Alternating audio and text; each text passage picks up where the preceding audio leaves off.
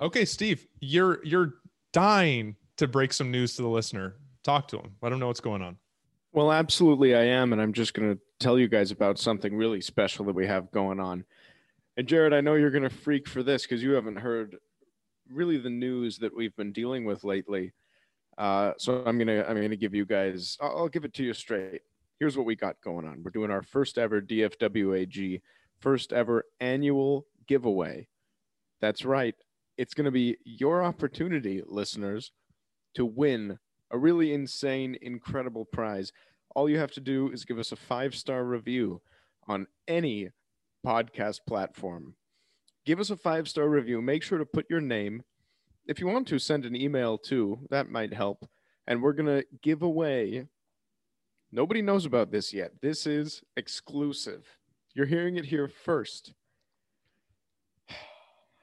I'll tell you what we're giving away. We are going to give away a signed pair of wooden clogs. There we go. Signed by Vincent van Gogh himself. Yep.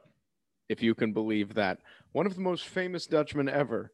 And it's a pair of orange clogs with the Dutch flag on it, of course, the one we love. Pure orange, just a big orange flag as the Dutch wave. Signed by Vincent van Gogh himself, and it's going to be arguably the most expensive internet giveaway in history. We're going to break the record. So all you have to do is give us a 5-star rating with your name. We'll see the date. What we're going to do is we're going to put all those names into a hat. And next episode, we're going to be drawing a name, letting you guys know who it is. And guess what? All you got to do, email us, send us your address, and we're sending you right back a pair of wooden clogs signed by the greatest artist ever to live and the greatest Dutch person ever to be born in the Netherlands. And that is Vincent van Gogh. And I was over at his house the other day, and I watched him personally sign a pair of wooden clogs. This is the opportunity of a lifetime, and we really appreciate everything the listeners have done for us, everything that Vinny has done, and everything that our new Dutch family has provided for us in our time of need. Thank you very much, and thank you very much, and we'll see you guys next time. Yeah, just a huge shout out to Vinny van Gogh, the man himself. A huge shout out to our new Dutch family, and to anyone out there who's looking to leave us a rating, a review, and of course an email at davidfosterwallaceandgrauman@gmail.com. So excited about this giveaway opportunity. I've never been more excited in my life. For everyone listening, this is David Foster Wallace and Gromit, the only officially unlicensed Infinite Jest fan cast. Of course, my name is Jared. With me as always is Steve, here to discuss all things pertaining to David Foster Wallace's seminal classic Infinite Jest, as well as culture at large and a novella, a short story of our choosing. Steve, of course, we've pulled in for the night on our journey. We're still on the lam. We're still wanted by Interpol and the globalist cabal. At large, you could say. Yeah, we are at large. We are on the FBI's most wanted list. We are considered armed and dangerous. But here's the thing, we stopped at this Holiday Inn for the night, and I got out the laptop. I like the continental breakfast. That's what I really go nuts for at these Holiday Inns. Is I like to get a little plate, a little paper plate, and I like to put some cantaloupe and some honeydew on there, green cantaloupe for our foreign fans. Wait, time out. Sure. Give me the top 3. Give me the top 3 most coveted items at your classic continental breakfast. I'm not talking about the complimentary, because complimentary, we're talking hot bar. I'm talking about the classic continental hotel lobby breakfast. Okay, so not hot, so I can't go Cinnabon cinnamon rolls. I can't do that. I mean, they might have a classic cinnamon roll. They might have a sort of CR, sort of the CCR, classic Cinnabon cinnamon roll, but it's probably going to be cold. Okay. Maybe a microwave for use at your discretion. Okay, so cold. I mean, Lucky Charms. Okay, in the little styrofoam bowl. Yeah, of course. And I makes everything taste better. I know this is hot, but I got to go with the best, their good old fashioned cup of Java, a good old cup of coffee. course. You know we go nuts for the good old fashioned continental breakfast Holiday Inn coffee. Yeah. It's better than McDonald's, guys. Look, when I walk in, when I'm, no shoes, no socks, I'm walking down from my room. I got my grubby little feet, like a duck's feet, just slapping on the floor as I walk up to that continental breakfast. And I see that big industrial grade 5-liter coffee urn, some piping hot Joe, maybe it's the Seattle's best. Maybe it's the Folgers. Ooh, can't probably beat it. Folgers. Yeah. Probably a Folgers. Probably a big pot of instant. I will say that is the best part of waking up. So a little Folgers in your cup. Thank you, Folgers, for sponsoring this episode. Huge shout out to Folgers for everything they've done. Thank you to Holiday Inn. Thank you to Lucky Charms. We really appreciate everything you guys do for our new Dutch family. It really just means a lot to know that at this time of while we're hunted, this almost insurmountable divide that's been established between us and the globalist cabal that once funded us, the NSA goons. It's nice to know that corporate America has our back, that we are being currently aided and embedded by Lucky Charms, Holiday Inn, and Folgers. Thank you so much to our corporate sponsors on the lam. Absolutely. And I just want to do a little advertisement, little teaser for the new rebranded Lucky Charms. And let me tell you something. Much like Operation Greenland is out, the green Lucky Charms are out. And guess what? Much like Operation Orangeland is in, Lucky Charms, as of next month, May 3rd, 2021, Lucky Charms is rebranding. No longer green.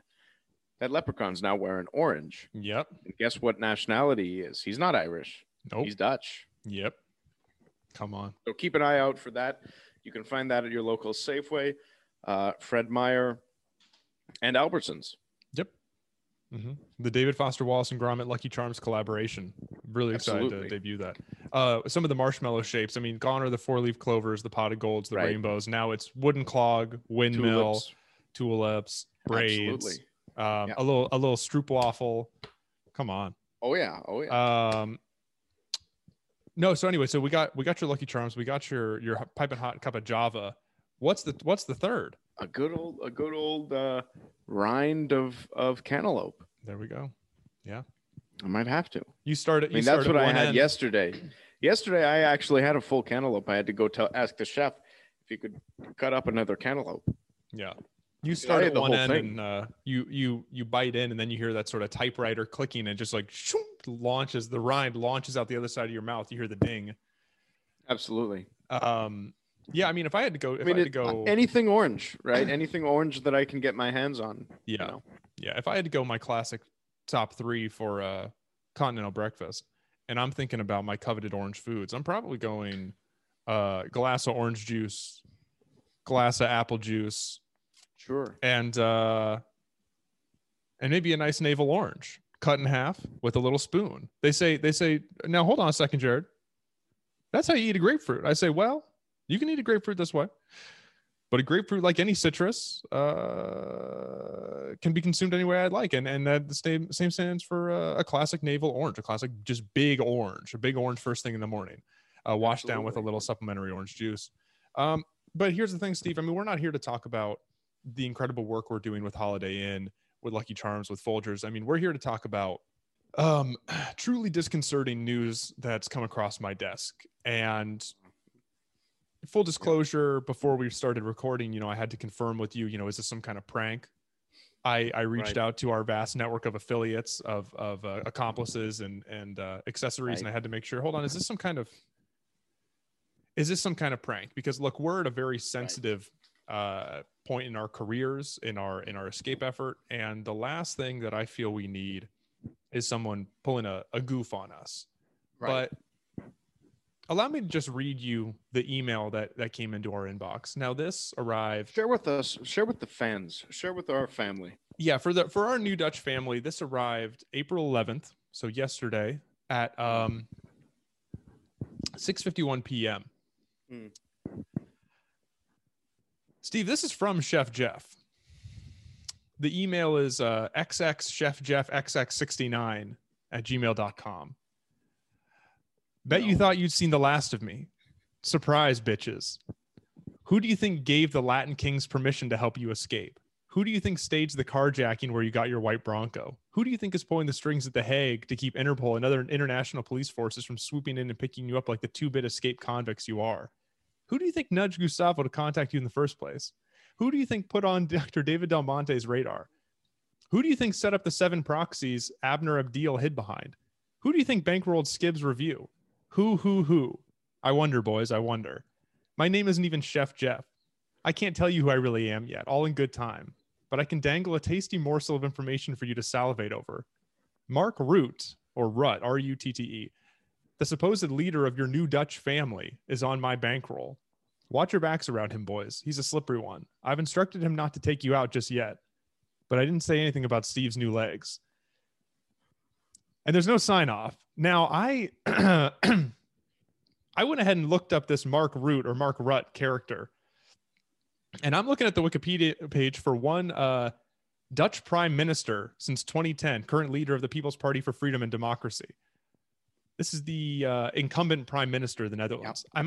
Am I to understand here that the incumbent prime minister is on Chef Jeff's payroll? Steve, if we are to believe what this supposed Chef Jeff is saying, which if this wasn't Chef Jeff, I don't know how this character has the information that he. I mean, if it wasn't Chef Jeff, how would we have gotten an email from the official Chef Jeff email? That is the official email. Yeah. You know, where else? Where is there a safe I mean, haven? now Chef Jeff knows, thanks to you, that we've been collaborating with the Holiday Inn. We're staying at Holiday Inn, so he can triangulate our location based on, following a line of Holiday Inns starting in Ogden, Utah. What's the end game of Chef Jeff? What is the end game of Chef Jeff? That's the $1 million question on everybody's minds today here at David Foster Wallace and Grommet Mobile Headquarters. And I guess here's the real question: Chef Jeff, friend or foe? Let's pick this apart. Let's go step by step through this. Okay.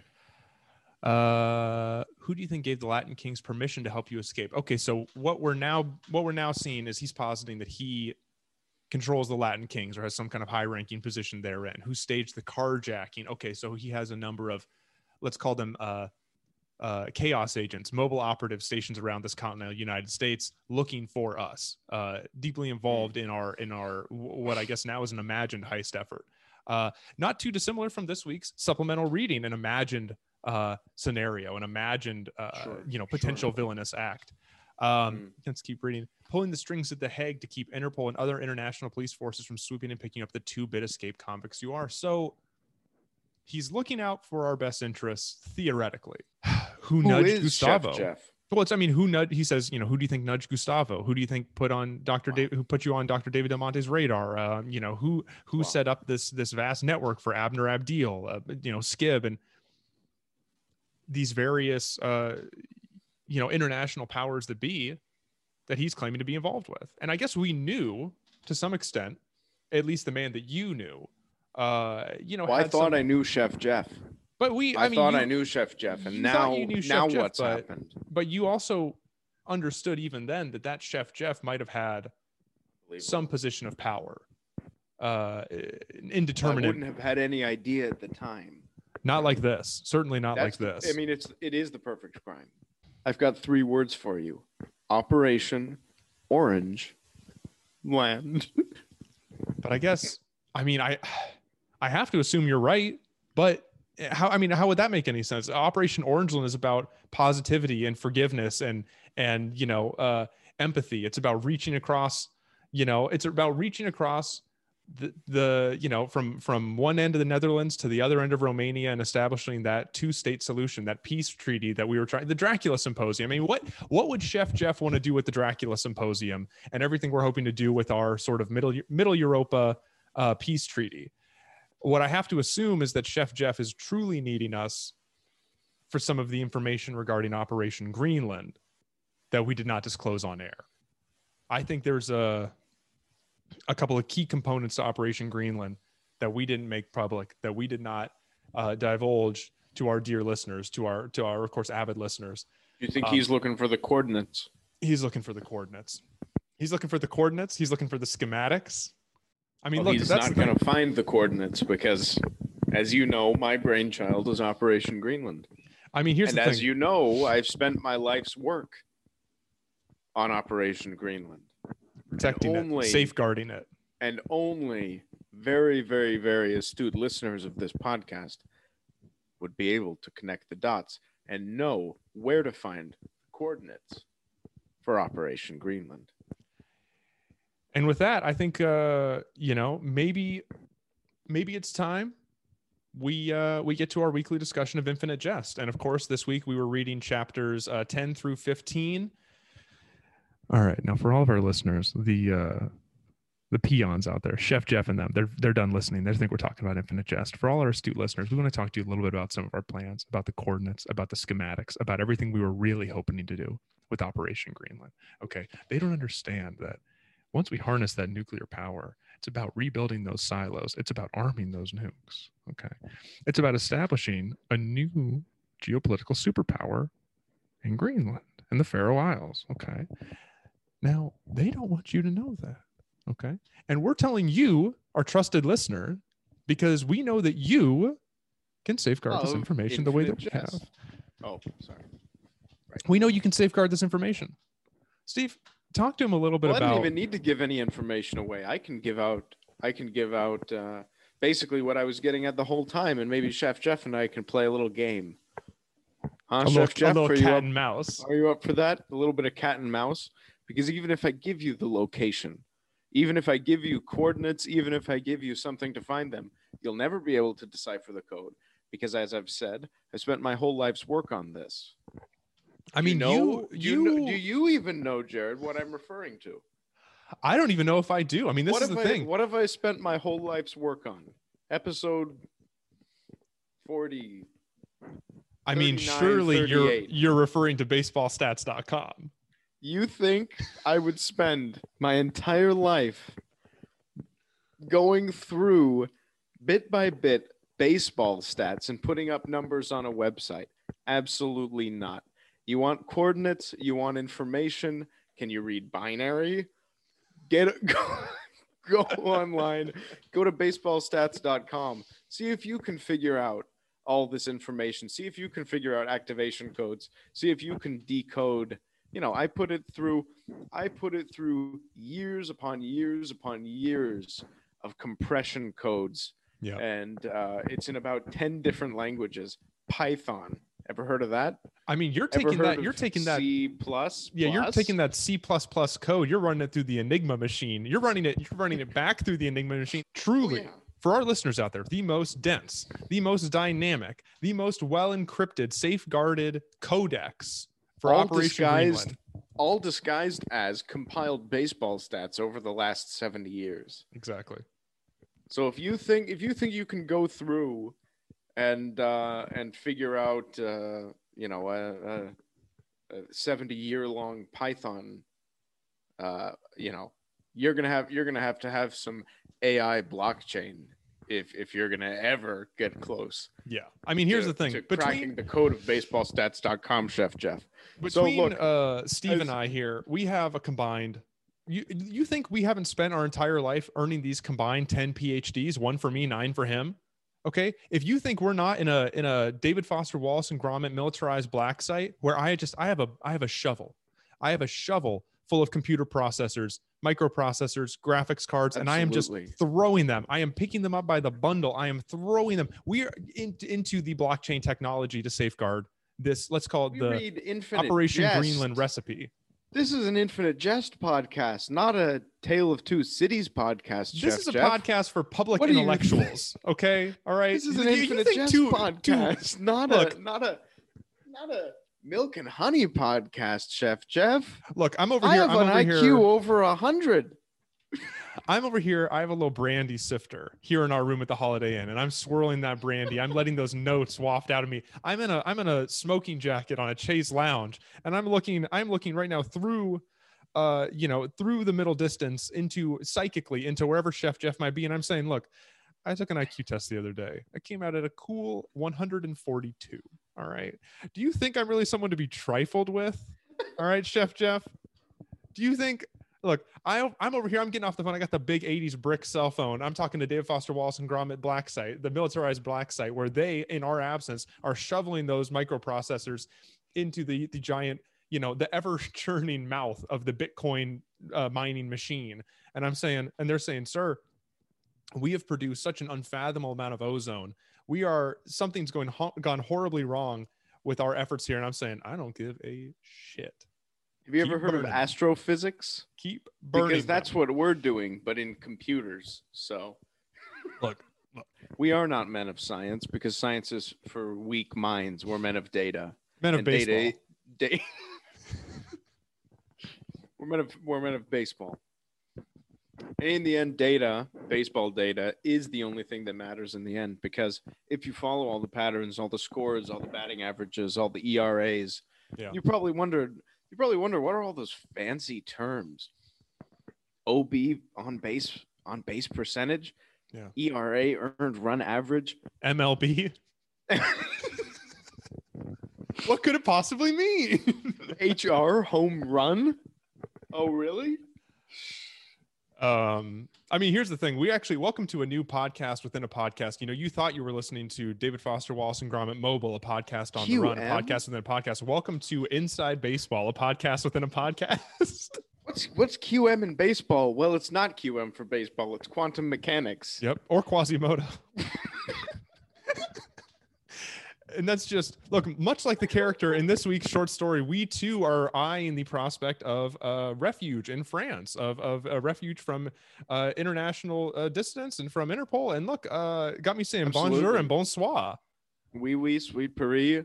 A la Française, me, I go to a French cafe, because they call it cafe in France. Mm-hmm. And I order one croissant and one serving of le cheese, and that's French for cheese. Yep. And I get it's very stinky, but we get the French delights and the French classics. We get the old Limburgers. We get it with that moldy rind, and we eat it with the rind, because if you don't, you're a baby. And this is what the uncultured people don't understand about this podcast, is we go beyond baseball. We also go French. I'm sorry, we got a little heated.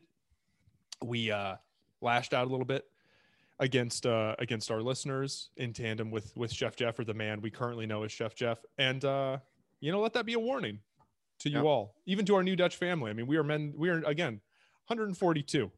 Okay, not to be trifled with. Absolutely. We are men of, pardon my French, la passion, which is the passion. We are men of the passion, and we do, especially now in these trying times after injuries and healing and really rebirth from the ashes, like Phoenix I rise. And this is our time. We've waited too long. And Chef Jeff, for us, is just another obstacle. This isn't a joke to us. This isn't just some cat and mouse gag, right? This is our lives that we're talking about, and we are trying to rebuild, and we are trying to be reborn. And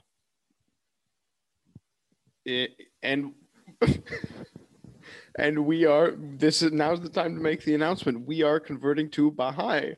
We are converting to Baha'i.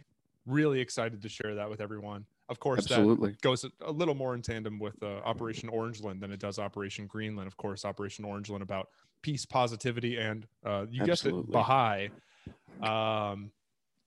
Again, truly grateful for this opportunity. Really excited to get into that. Anyway, absolutely. I don't want to run. I'm over the moon, if I can say that. I don't want to run. I am over the moon, as the proverbial cow. Just like the proverbial cow. I don't want to run afoul of our listeners and their patience. So, Steve, how about we get into this week's short story selection? I think we should discuss the short story, and that is to say that we do tend to spend a little bit of time on stories, on our philosophical musings, our, as I like to say, Jared does kind of let his IQ spill out through his nose, and he gets really technical and really, really. I mean, he is an intellectual. Yeah. Yeah. I mean, this is a lot of people, that's the thing. Throughout the years, a lot of people have embarked upon the sort of David Foster Wallace, or Infinite Jest podcast, fan cast. Absolutely. But they all crumble before us because at the end of the day, they aren't hosted by public intellectuals, by two men of extreme, severe Absolutely. learnedness. Almost, I would go so far as to say detrimental learnedness. I would say that both of our intelligence and our myriad PhDs sometimes really inhibit and prevent us from being normal members of society.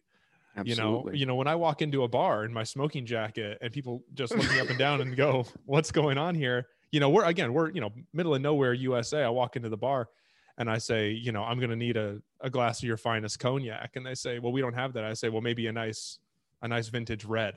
And they say, we got box wine. And I say, once again, among the Philistines. And of course I get my ass beat and I get kicked out. Like I said, it's detrimental intelligence. Is really what it comes down to, which is why, again, so excited to move to France with other public intellectuals. I mean, we all know that the French people are famously intelligent, maybe even collective IQ of France is higher on average than any country in the world. Yeah, maybe antagonistically so. I mean, obviously, as a people, they've progressed beyond deodorant and makeup and good taste at large. And again, once more to that, I say bonjour and bonsoir. They are the only country famous for moldy and rotten versions of other foods, and that's because they have surpassed what is by the rest of the world normal human standards. Yeah, good taste and public decorum. Yeah, they have gone beyond that, let's say. And that is something we absolutely admire. We appreciate that about La France, is that's a country that we can go to and we can say, oui, I'm in Le Petit Paris. This week, in addition to our weekly selection of Infinite Jest, we read Julio Cortázar's Blow Up. So a very famous short story by Argentinian writer, or Argentinian, and at this point in his career was living in France, I believe because of Peron. He fled the country, but working in France, writing in France. Sort of a classic story. It's been adapted into film before, although I will say the film is wildly different from the short. Steve, do you want to do a little synopsis, or should I dig right in? You go ahead, and I'm going to do some digging on the film. Okay. So the short of it, because it is a very kind of self-referential and meta narrative where the author is kind of at a point in the story where he's unaware of his own standing in reality. He's sort of lost his footing in reality. So you have these introductory sections of him kind of tiptoeing around who he is, who the story is about. Is it about himself? Is it about someone else? Is it about the reader? Is it, you're working through the stages of him processing the reality he now exists in, but the story ultimately revolves around him as the author as a translator and amateur photographer who one day, when walking along the streets of Paris, takes a photo of potentially a young couple or younger man, older woman. The ages and the status of this couple kind of ebb and flow. It could have been a mother and son. And upon taking the photo, the two are incensed. The boy or the man runs away. He's confronted by this woman who's telling him, you need to delete that photo, or not delete the photo, give me the film, what have you.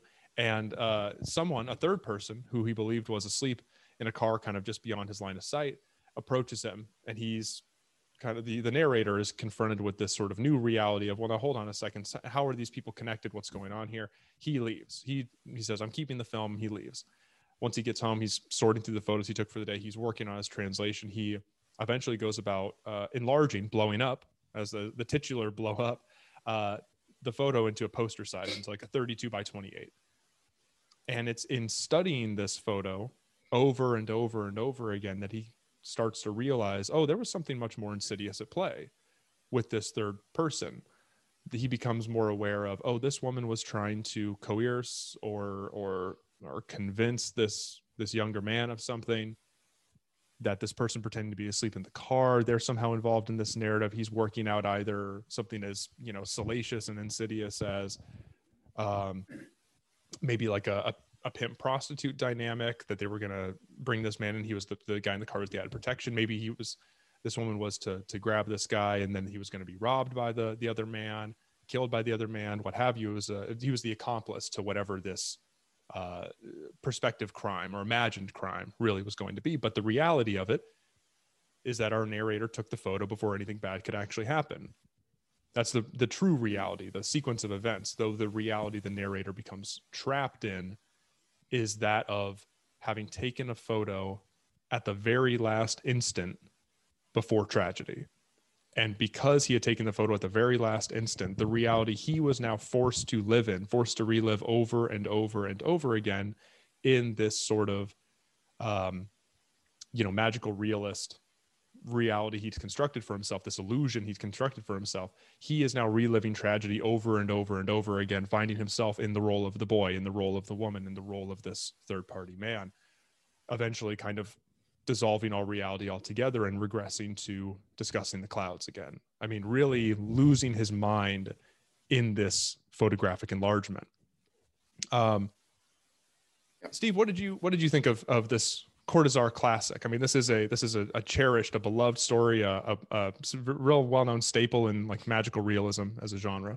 Right, absolutely. And I will make maybe a familiar comparison for some of the readers out there who have been following along.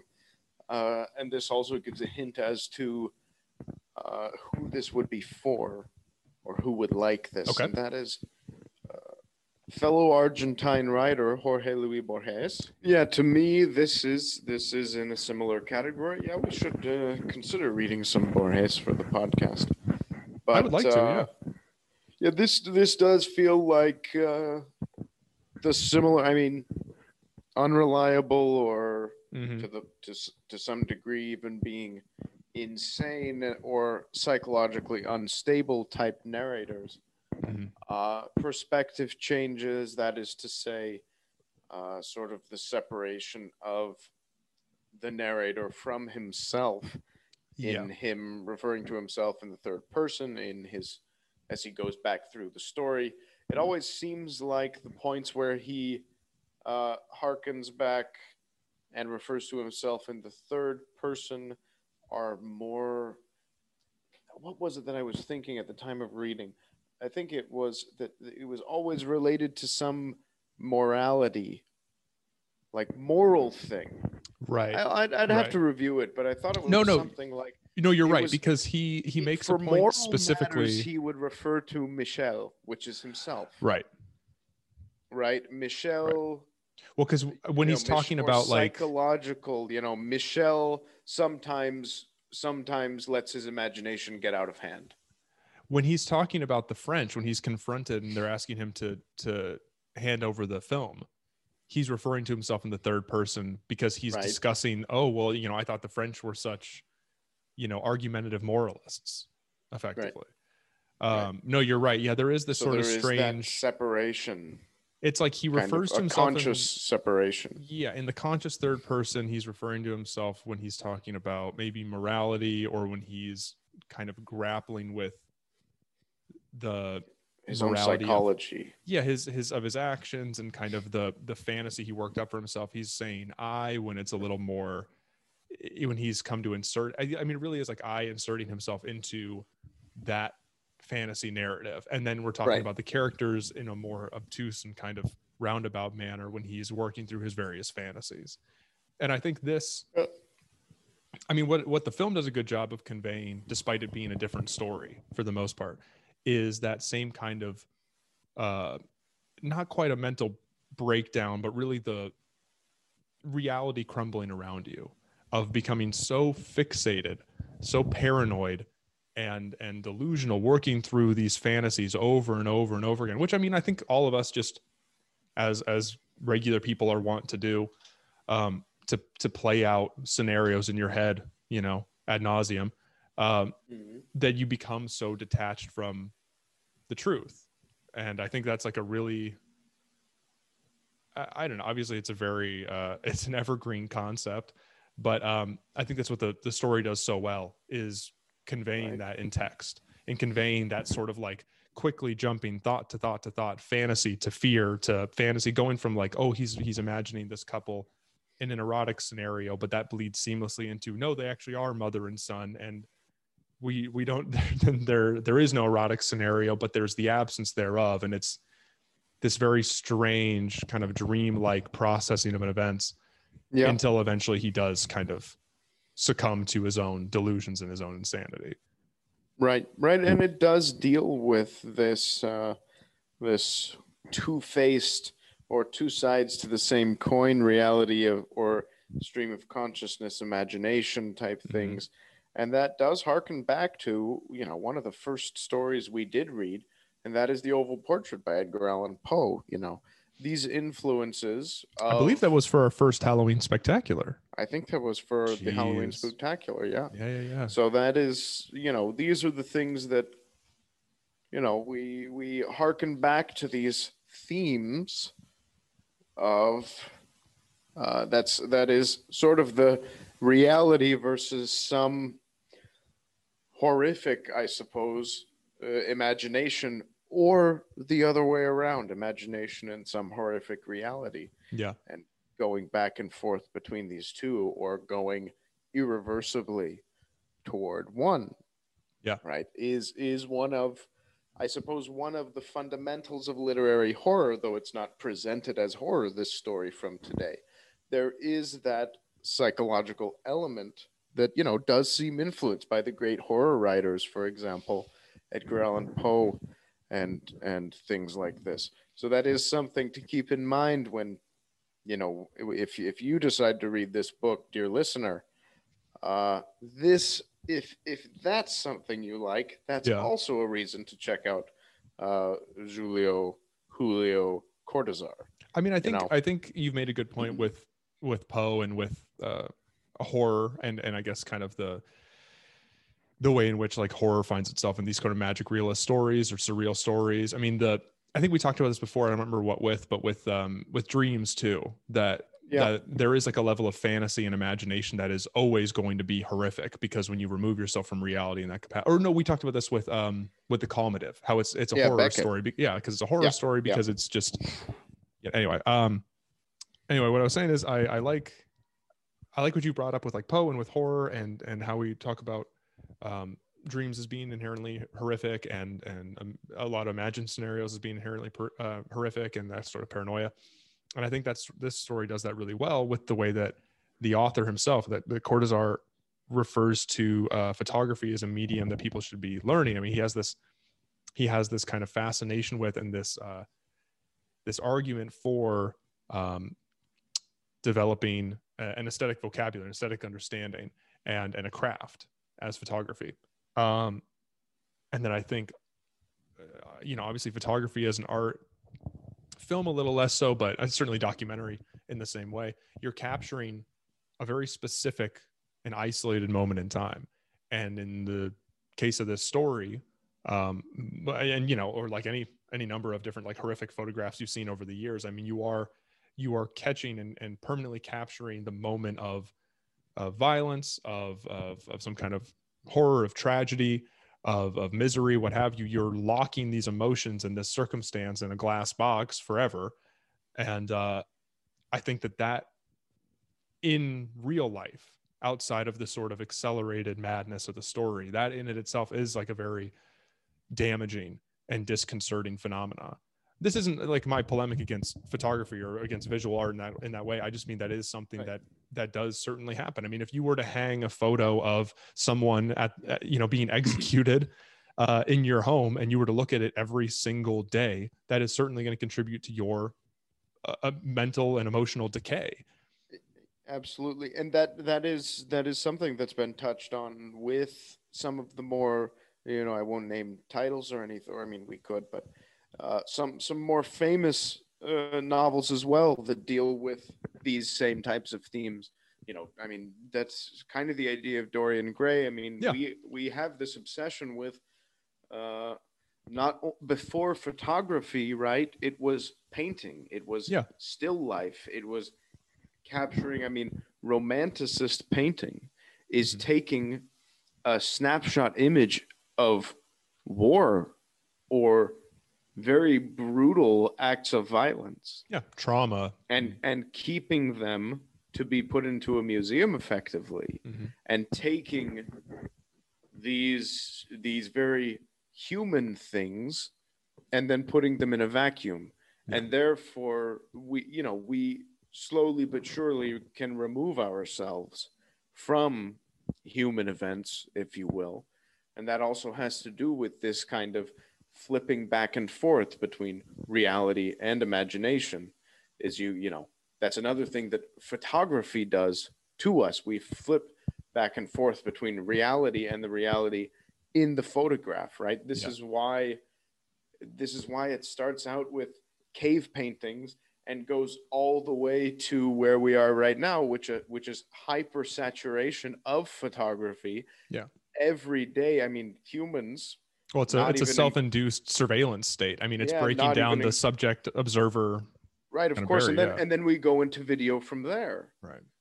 So, it's a fear, it's a horror subject, it's all of these things. However, it's something that we will always want, I'll say, quote unquote, want. I mean, I'm not sure, maybe subconsciously want, but it's something that we will always gravitate towards. Mm-hmm. You're 100% right. And I mean, that's in some bizarre way. No, you're right. And that's a big part of the way this story is structured as well, is that in pushing ourselves beyond that barrier of, like I said, subject and observer, and becoming more and more involved in the emotional investment and the emotional, the draining emotional sort of involvement of this sort of medium. I mean, there is a cost of your humanity potentially. There's a gravitation towards it in spite of his fear. And in this story, you do have him going back and forth between first, third, second person, and embodying these various characters, because he has effectively stepped into the photo. And in the same way that throughout history, people have, sort of lost themselves in a medium, in the evocative nature of the medium, and what have you. And that's the disconnect and the distinction between him in the first person and him in the third person, referring to himself separately. And that is a fear that we do live every day. And it is something. For example, the mugshot of Chef Jeff is a snapshot of real life and real situations, violence and fear, captivated and put in a vacuum such that we see it everywhere we go. And that is our great fear. Yeah. And the one reality that we strive toward, that we gravitate towards, is the reality of Operation Orangeland and living in the Dutch paradise, as we call it, the land of the oranges. Exactly. And I think at that, unfortunately, we didn't get a chance to talk about David Foster Wallace's seminal classic Infinite Jest and our reading thereof this week. But next week we'll be back at it. Really excited to talk more about Infinite Jest. Steve, next week we will be reading The Prophet by Khalil Gibran. And that is to go into how we found Baha'ism and how we really have found some degree of peace and calm in this storm, sort of a chef's storm, a head chef's storm, and that is of Chef Jeff. And the wind and the waves of Chef Jeff are coming our way, and we do our best to stave it off. Yeah. And that is through the prophet and through prophecy and through the stories of Khalil Gibran, where he discusses love and fear, and really some of the lesser known human emotions, love and fear. Some of those more abstract and dynamic human emotions. And really in thinking about the prophet, it just really inspires me to say Baha'i to you and a Baha'i to me. And we just want to say goodbye. Yeah, Baha'i and a goodbye. No, for everyone out there listening, be sure to give us a 5-star rating on iTunes. Of course, we have that giveaway coming up. Listen on Spotify and Apple Podcasts. shoot us an email, davefosterwallaceandgromit@gmail.com. Oh, get us trending on Twitter and Instagram with the hashtag Chef Jeff Storm 2021. Let people know about the imminent wave and the hurricane Chef Jeff that is inbound. It's coming his way. Yeah, it's coming his way. Hurricane Jeff, watch out for it. So. Hurricane Jeff watch. We're call us Storm Trackers. Hurricane Jeff watch 2021. All right, thanks everyone. Absolutely. Yeah. Take care.